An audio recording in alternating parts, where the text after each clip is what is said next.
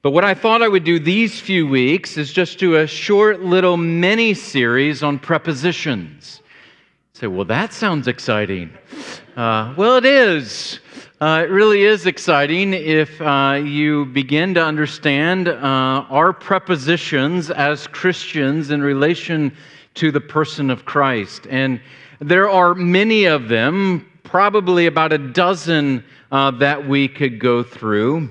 We are Christians to live upon Christ, we are to live under Christ, we are to live for Christ, we are to live to Christ, we are to live by Christ, we are to live through Christ, and so on and so on. And each of those, biblically, have different meanings for you and I in the Christian life. So what I thought we would do is just take 3 of those here over these 3 weeks. And so what we're going to do this morning is look at our life in Christ, and then next week, what I want to do is look at life with Christ and finally life for Christ. So this morning, we'll look at life in Christ.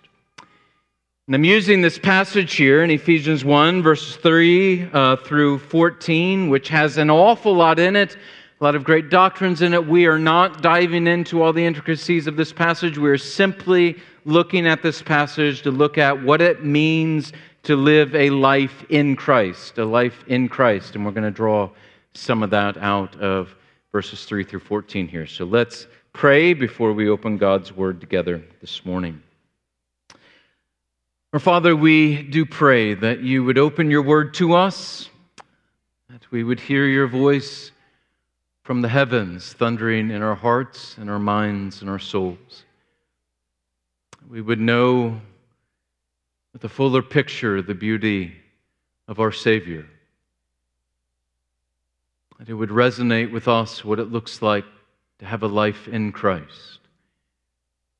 And that we would walk out, as it were, walking on clouds this morning, with our minds in heavenly places, gazing upon the beauty of our risen Savior.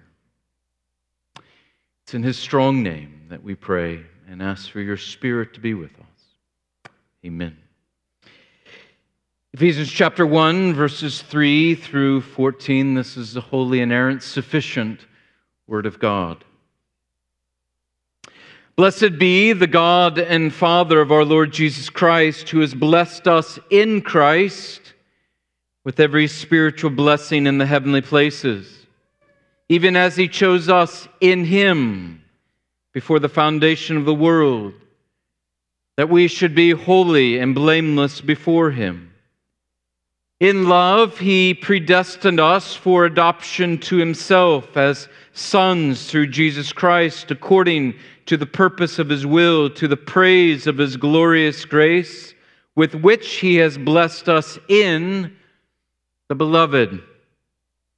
In Him we have redemption through His blood, the forgiveness of our trespasses according to the riches of His grace, which He lavished upon us in all wisdom and insight, making known to us the mystery of His will according to His purpose, which He set forth in Christ as a plan for the fullness of time, to unite all things in Him, things in heaven and things on earth.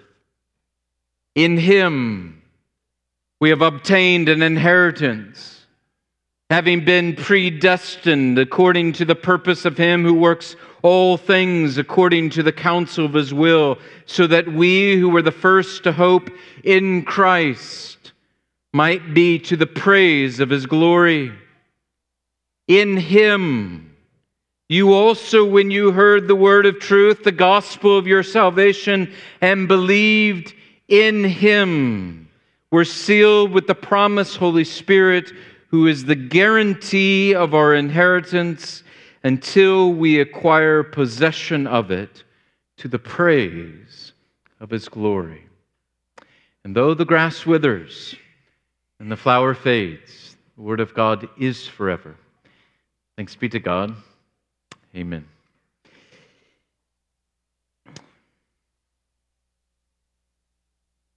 In Christ. What does that mean? We're not talking about being in Christ like you were in your car on the way to coming to church this morning. We're not talking about being in Christ as you are in those pants or in that shirt or in that dress this morning. We're not talking about spatial qualities here. Rather, when we say the Christian is in Christ, we mean that we dwell in Him and that He dwells in us.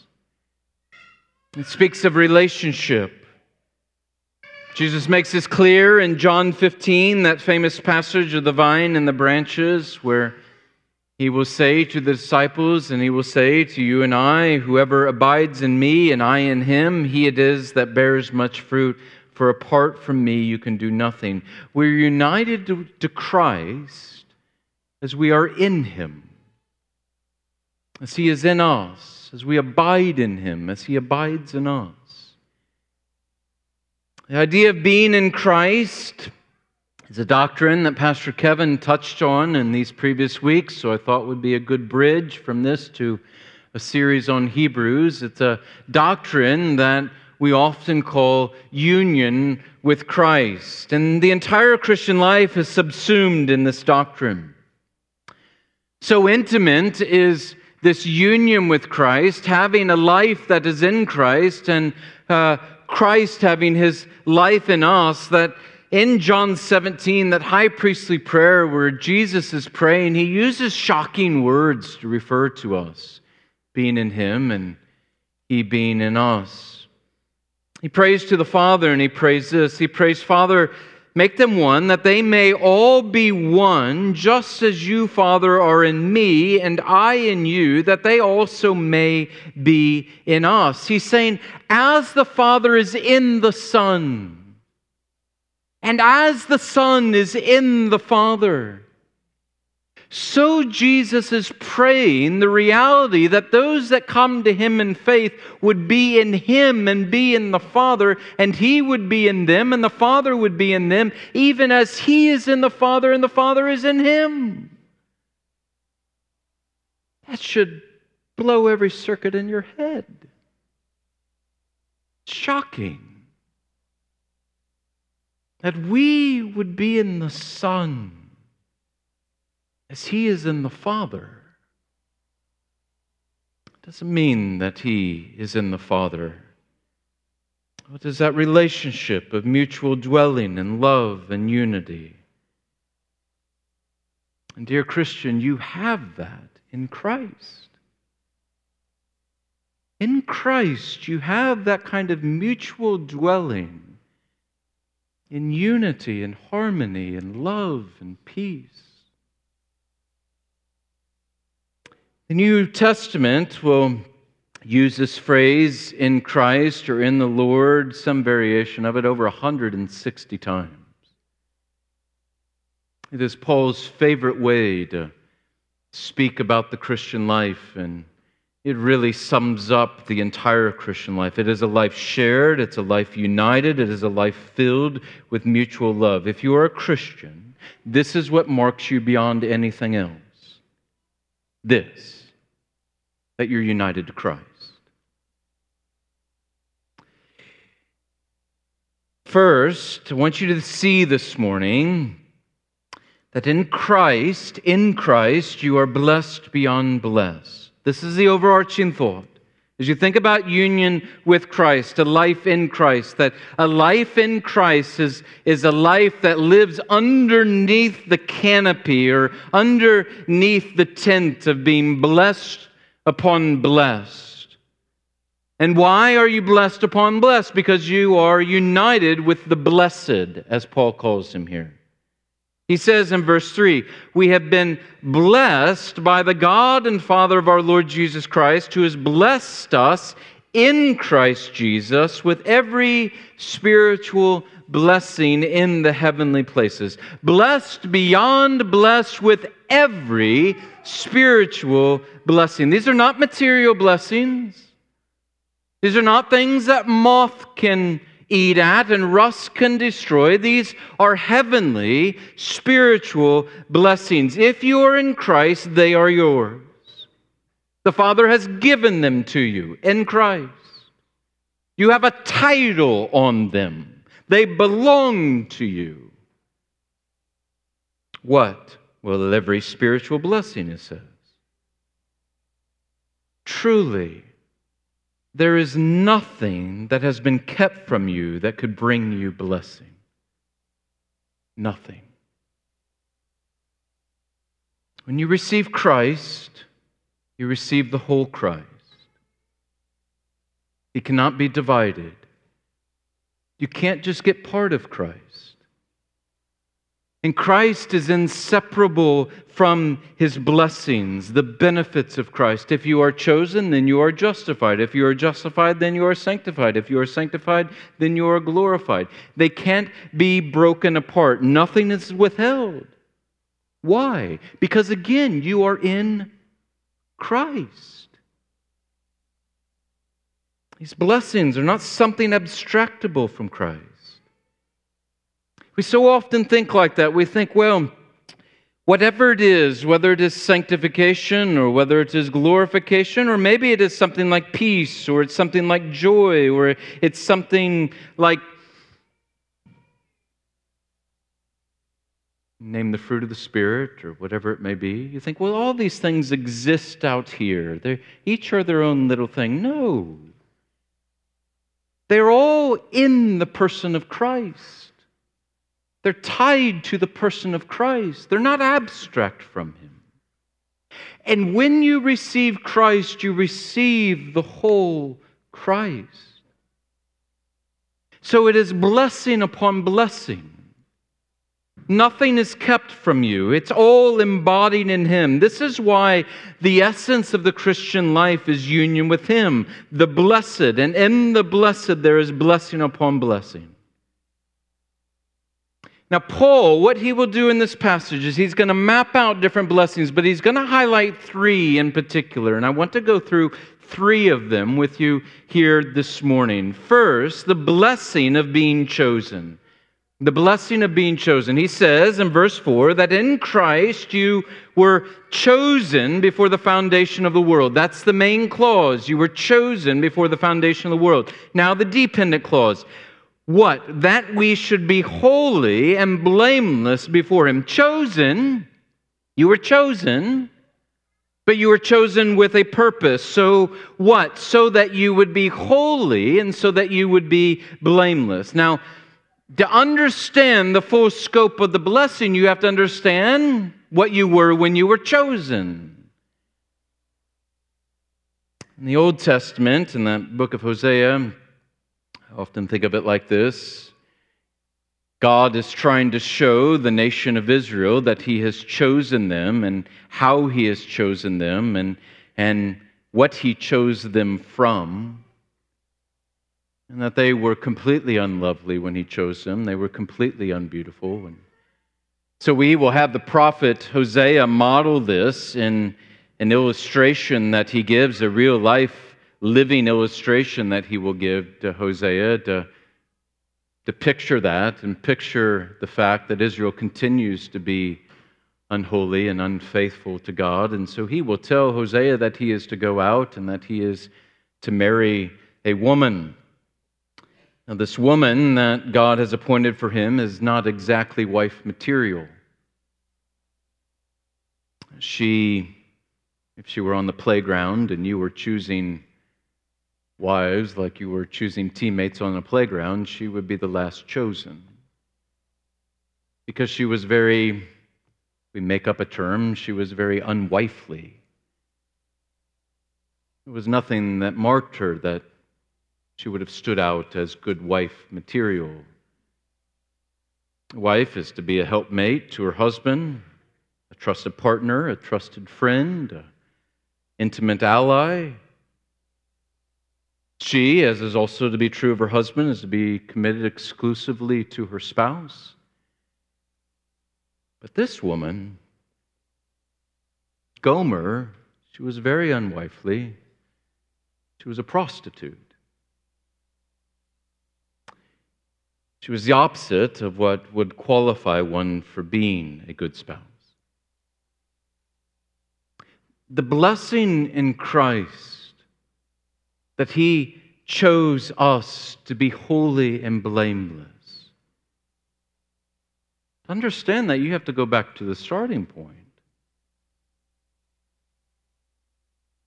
You were defiled in every way.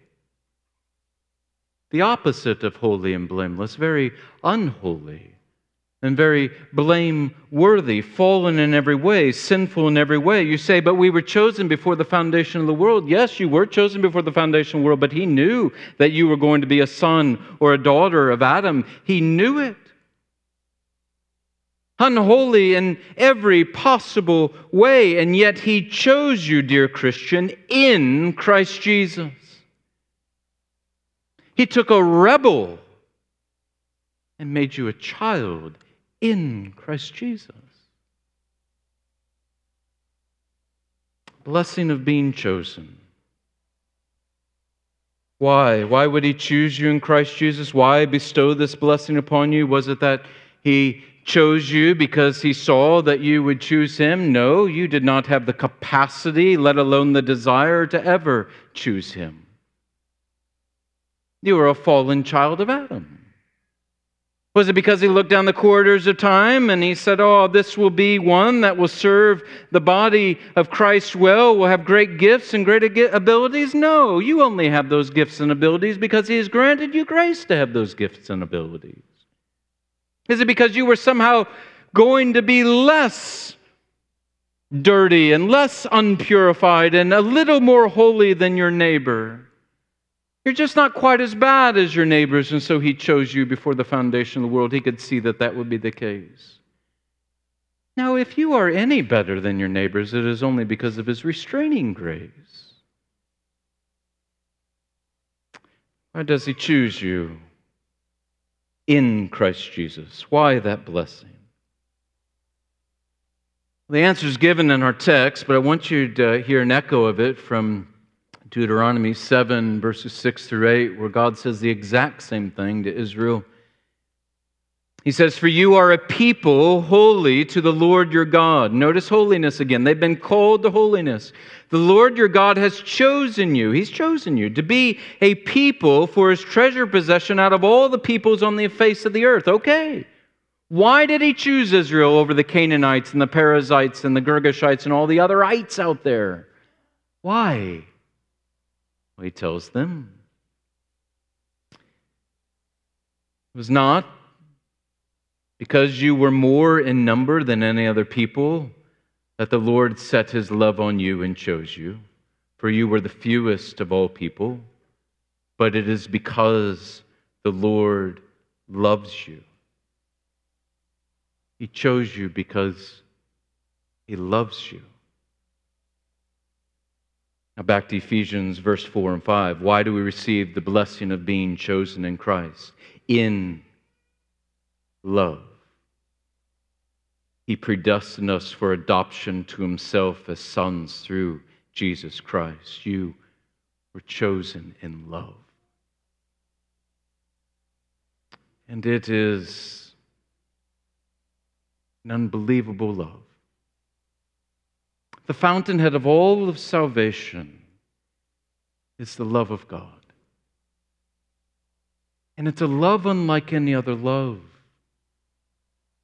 Because it is an unsolicited love. It is an unexpected love. It is an unmerited love. It is a sovereign love.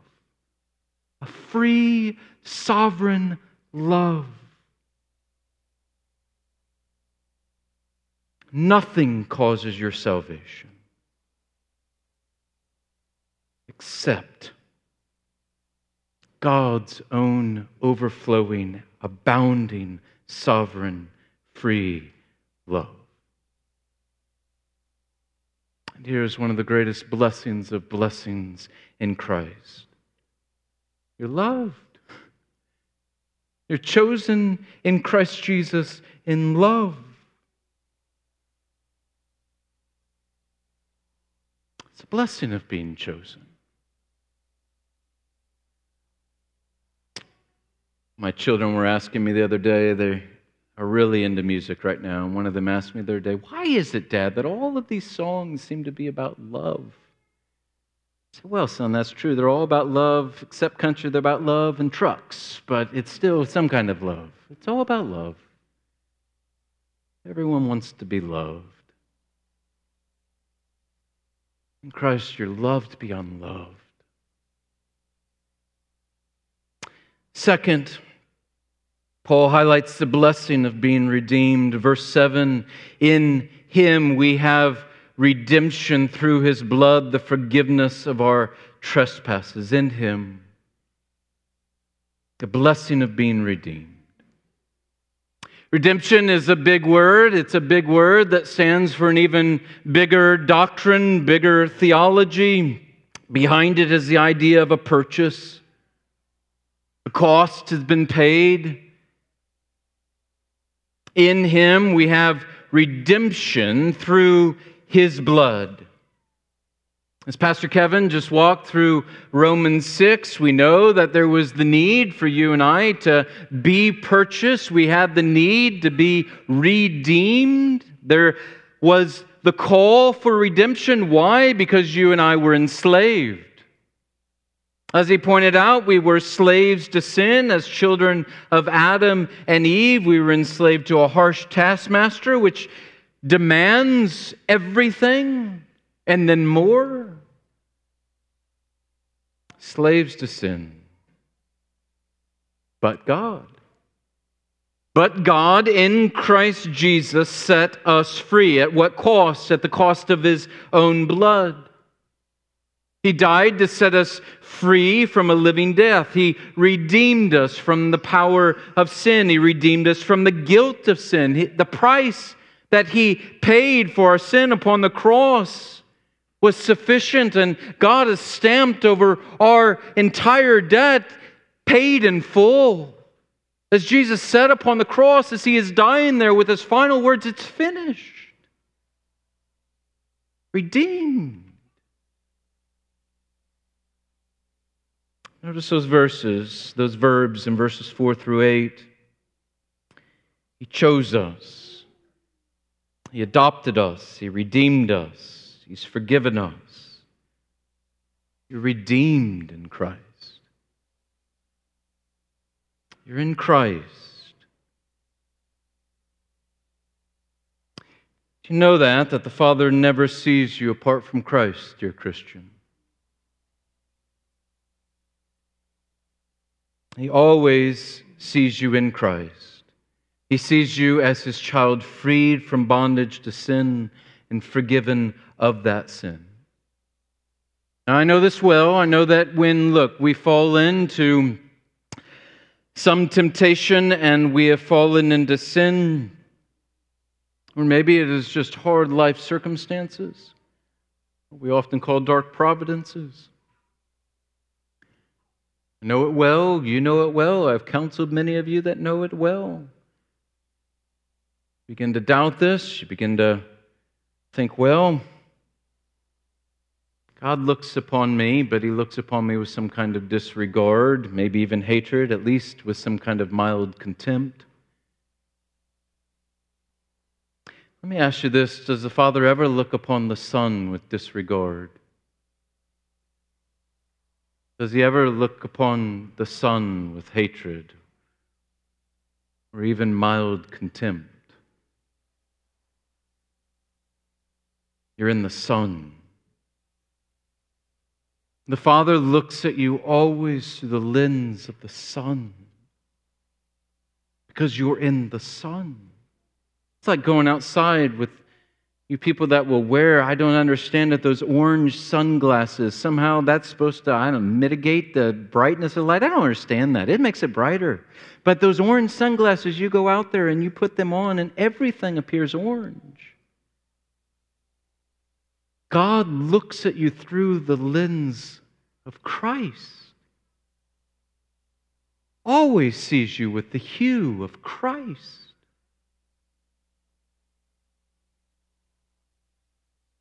An amazing thought jumps from the pages of the New Testament time and again. This will lead John to exclaim in 1 John 3:1, He says this, see what kind of love the Father has given to us that we should be called children of God.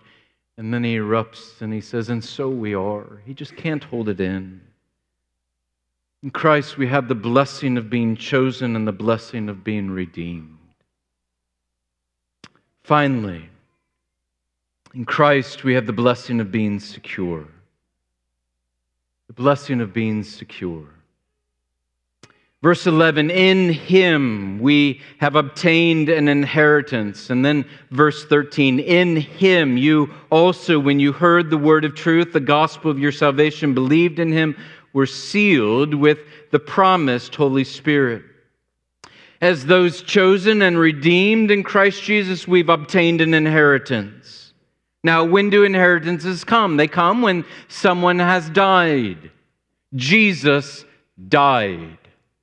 And so you are an inheritor. Verse 11, in Him we have obtained an inheritance. What is this inheritance? Well, it's these riches of His grace, verse 7, that He has lavished upon us. Verse 8, all in Christ we went from enemies to children.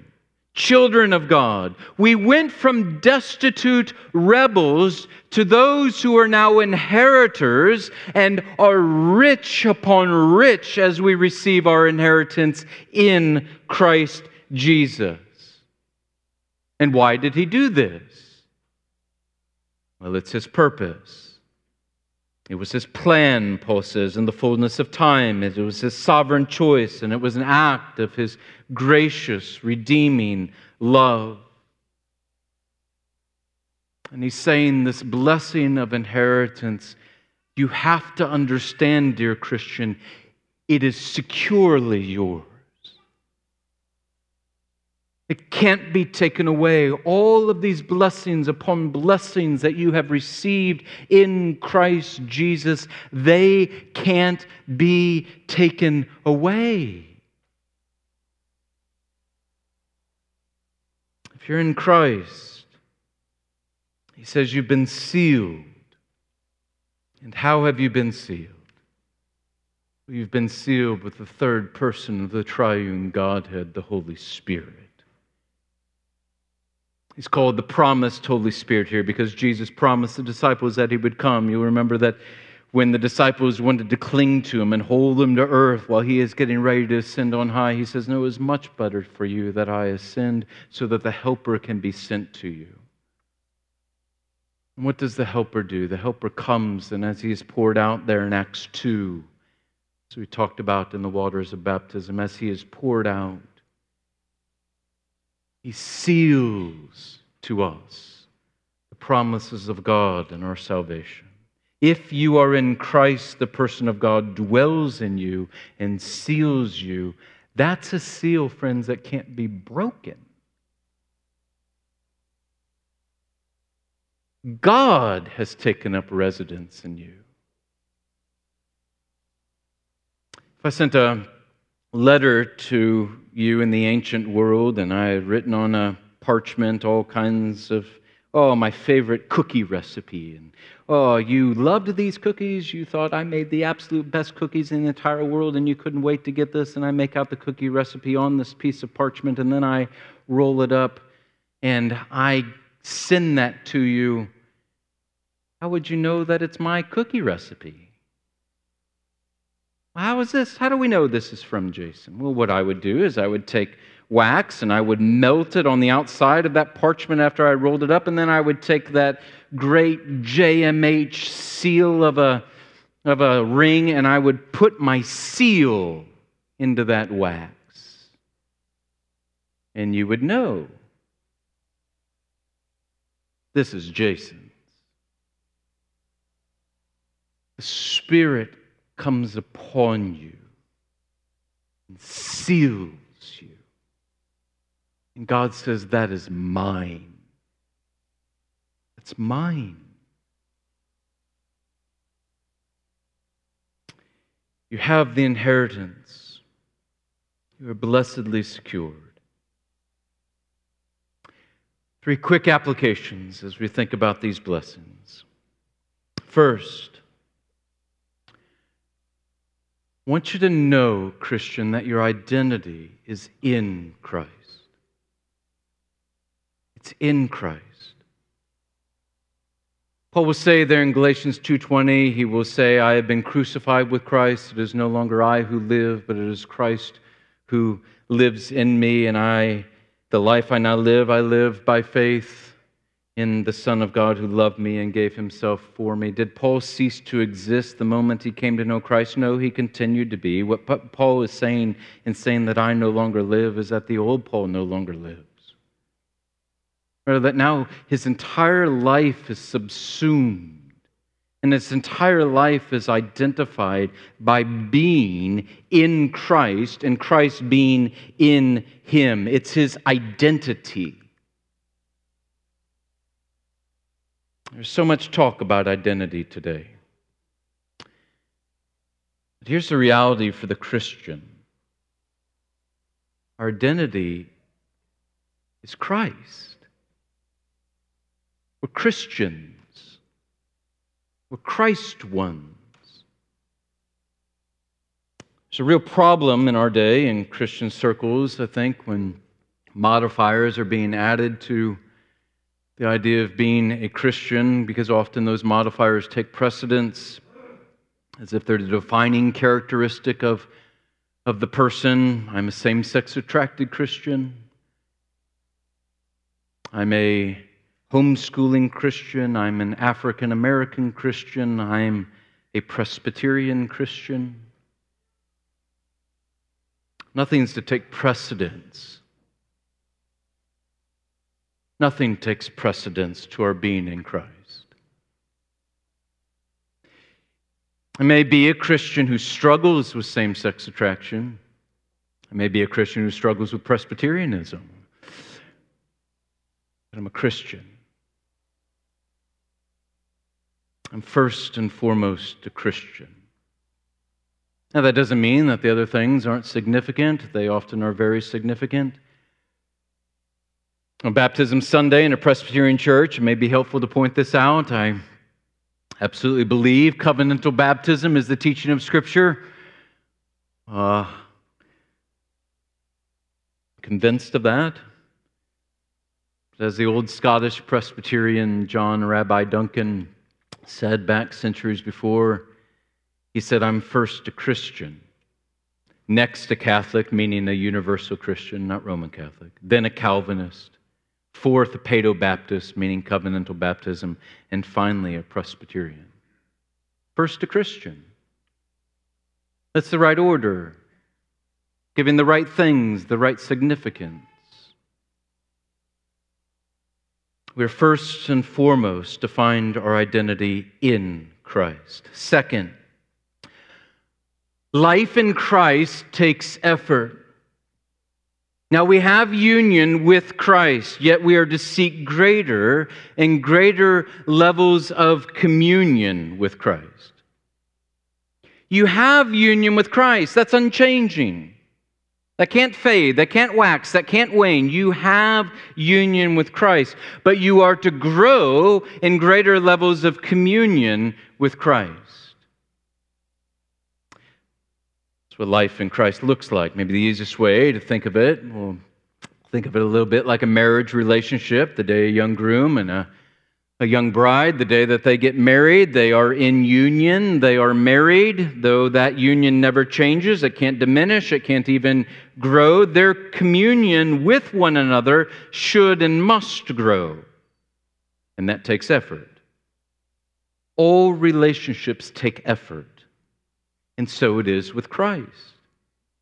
Again, back to John 15 and the vine and the branches. Jesus didn't simply say, I abide in you and you abide in me. He commands us. He says, abide in me and I in you. I am the vine, you are the branches. Whoever abides in me and I in him, he it is that bears much fruit. You have union. You have life in Christ that doesn't change, that never diminishes. It can't be taken from you. It can't be stolen. You are sealed with the Holy Spirit of God. But your communion with Christ can wax and wane. And that takes effort. It takes you attending to the means that He has given you to grow in communion with Him. You have to be a person of the Word. You have to be a person of prayer. You have to be a person that comes to worship week in and week out and worships with the people of God and receives the sacraments and fellowships in the hallways. You can't have a growing communion with Christ apart from His means. And that takes effort. Life in Christ takes effort. Finally, how do these blessings in Christ become yours? There's some of you this morning, these blessings aren't yours. You don't know blessing upon blessing yet. They're not yours. They only come by repentance and faith. Turning away from your sins and trusting wholly in this beloved of God who lived and died for sinners just like you, just like me. As Calvin once said along these lines, to paraphrase him years ago, obviously, he said something along these lines. He said, all of these blessings of Christ, the fact that He died for sinners, that He grants forgiveness of sins, that He gives peace, that He gives hope, that He bestows upon you the love of the Father. All of these things and more, blessing upon blessing. It really doesn't matter that He did any of those things if you're not in Him. They're of no benefit to you unless you're in Him. And the only way to be in Him is to have faith in Him. It's the only way. Paul says that here in verse 13. It is those who receive the word of truth, the gospel, who believed in Him. You are in Jesus by believing in Jesus.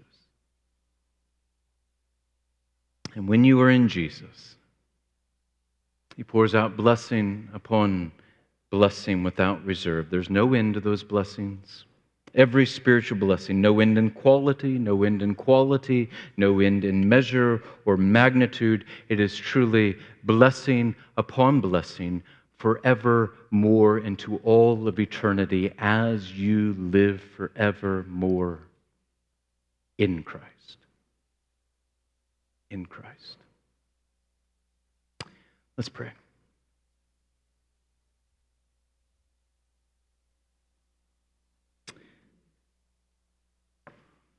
Father, we exalt You this morning and are thankful that You have given us such a rich salvation in Christ Jesus. And I pray for every soul in this room that every soul would be found in Christ, living in relationship with this risen Savior. And that those of us who struggle to live and continue to live in Christ, to embrace all the blessings that we have in Christ, that You would increase our experience of them, our enjoyment of them, until it is all fully consummated in the new heavens and the new earth. What a gift we have been given in our Savior. And we live in Him to Your glory. In Christ's name, amen.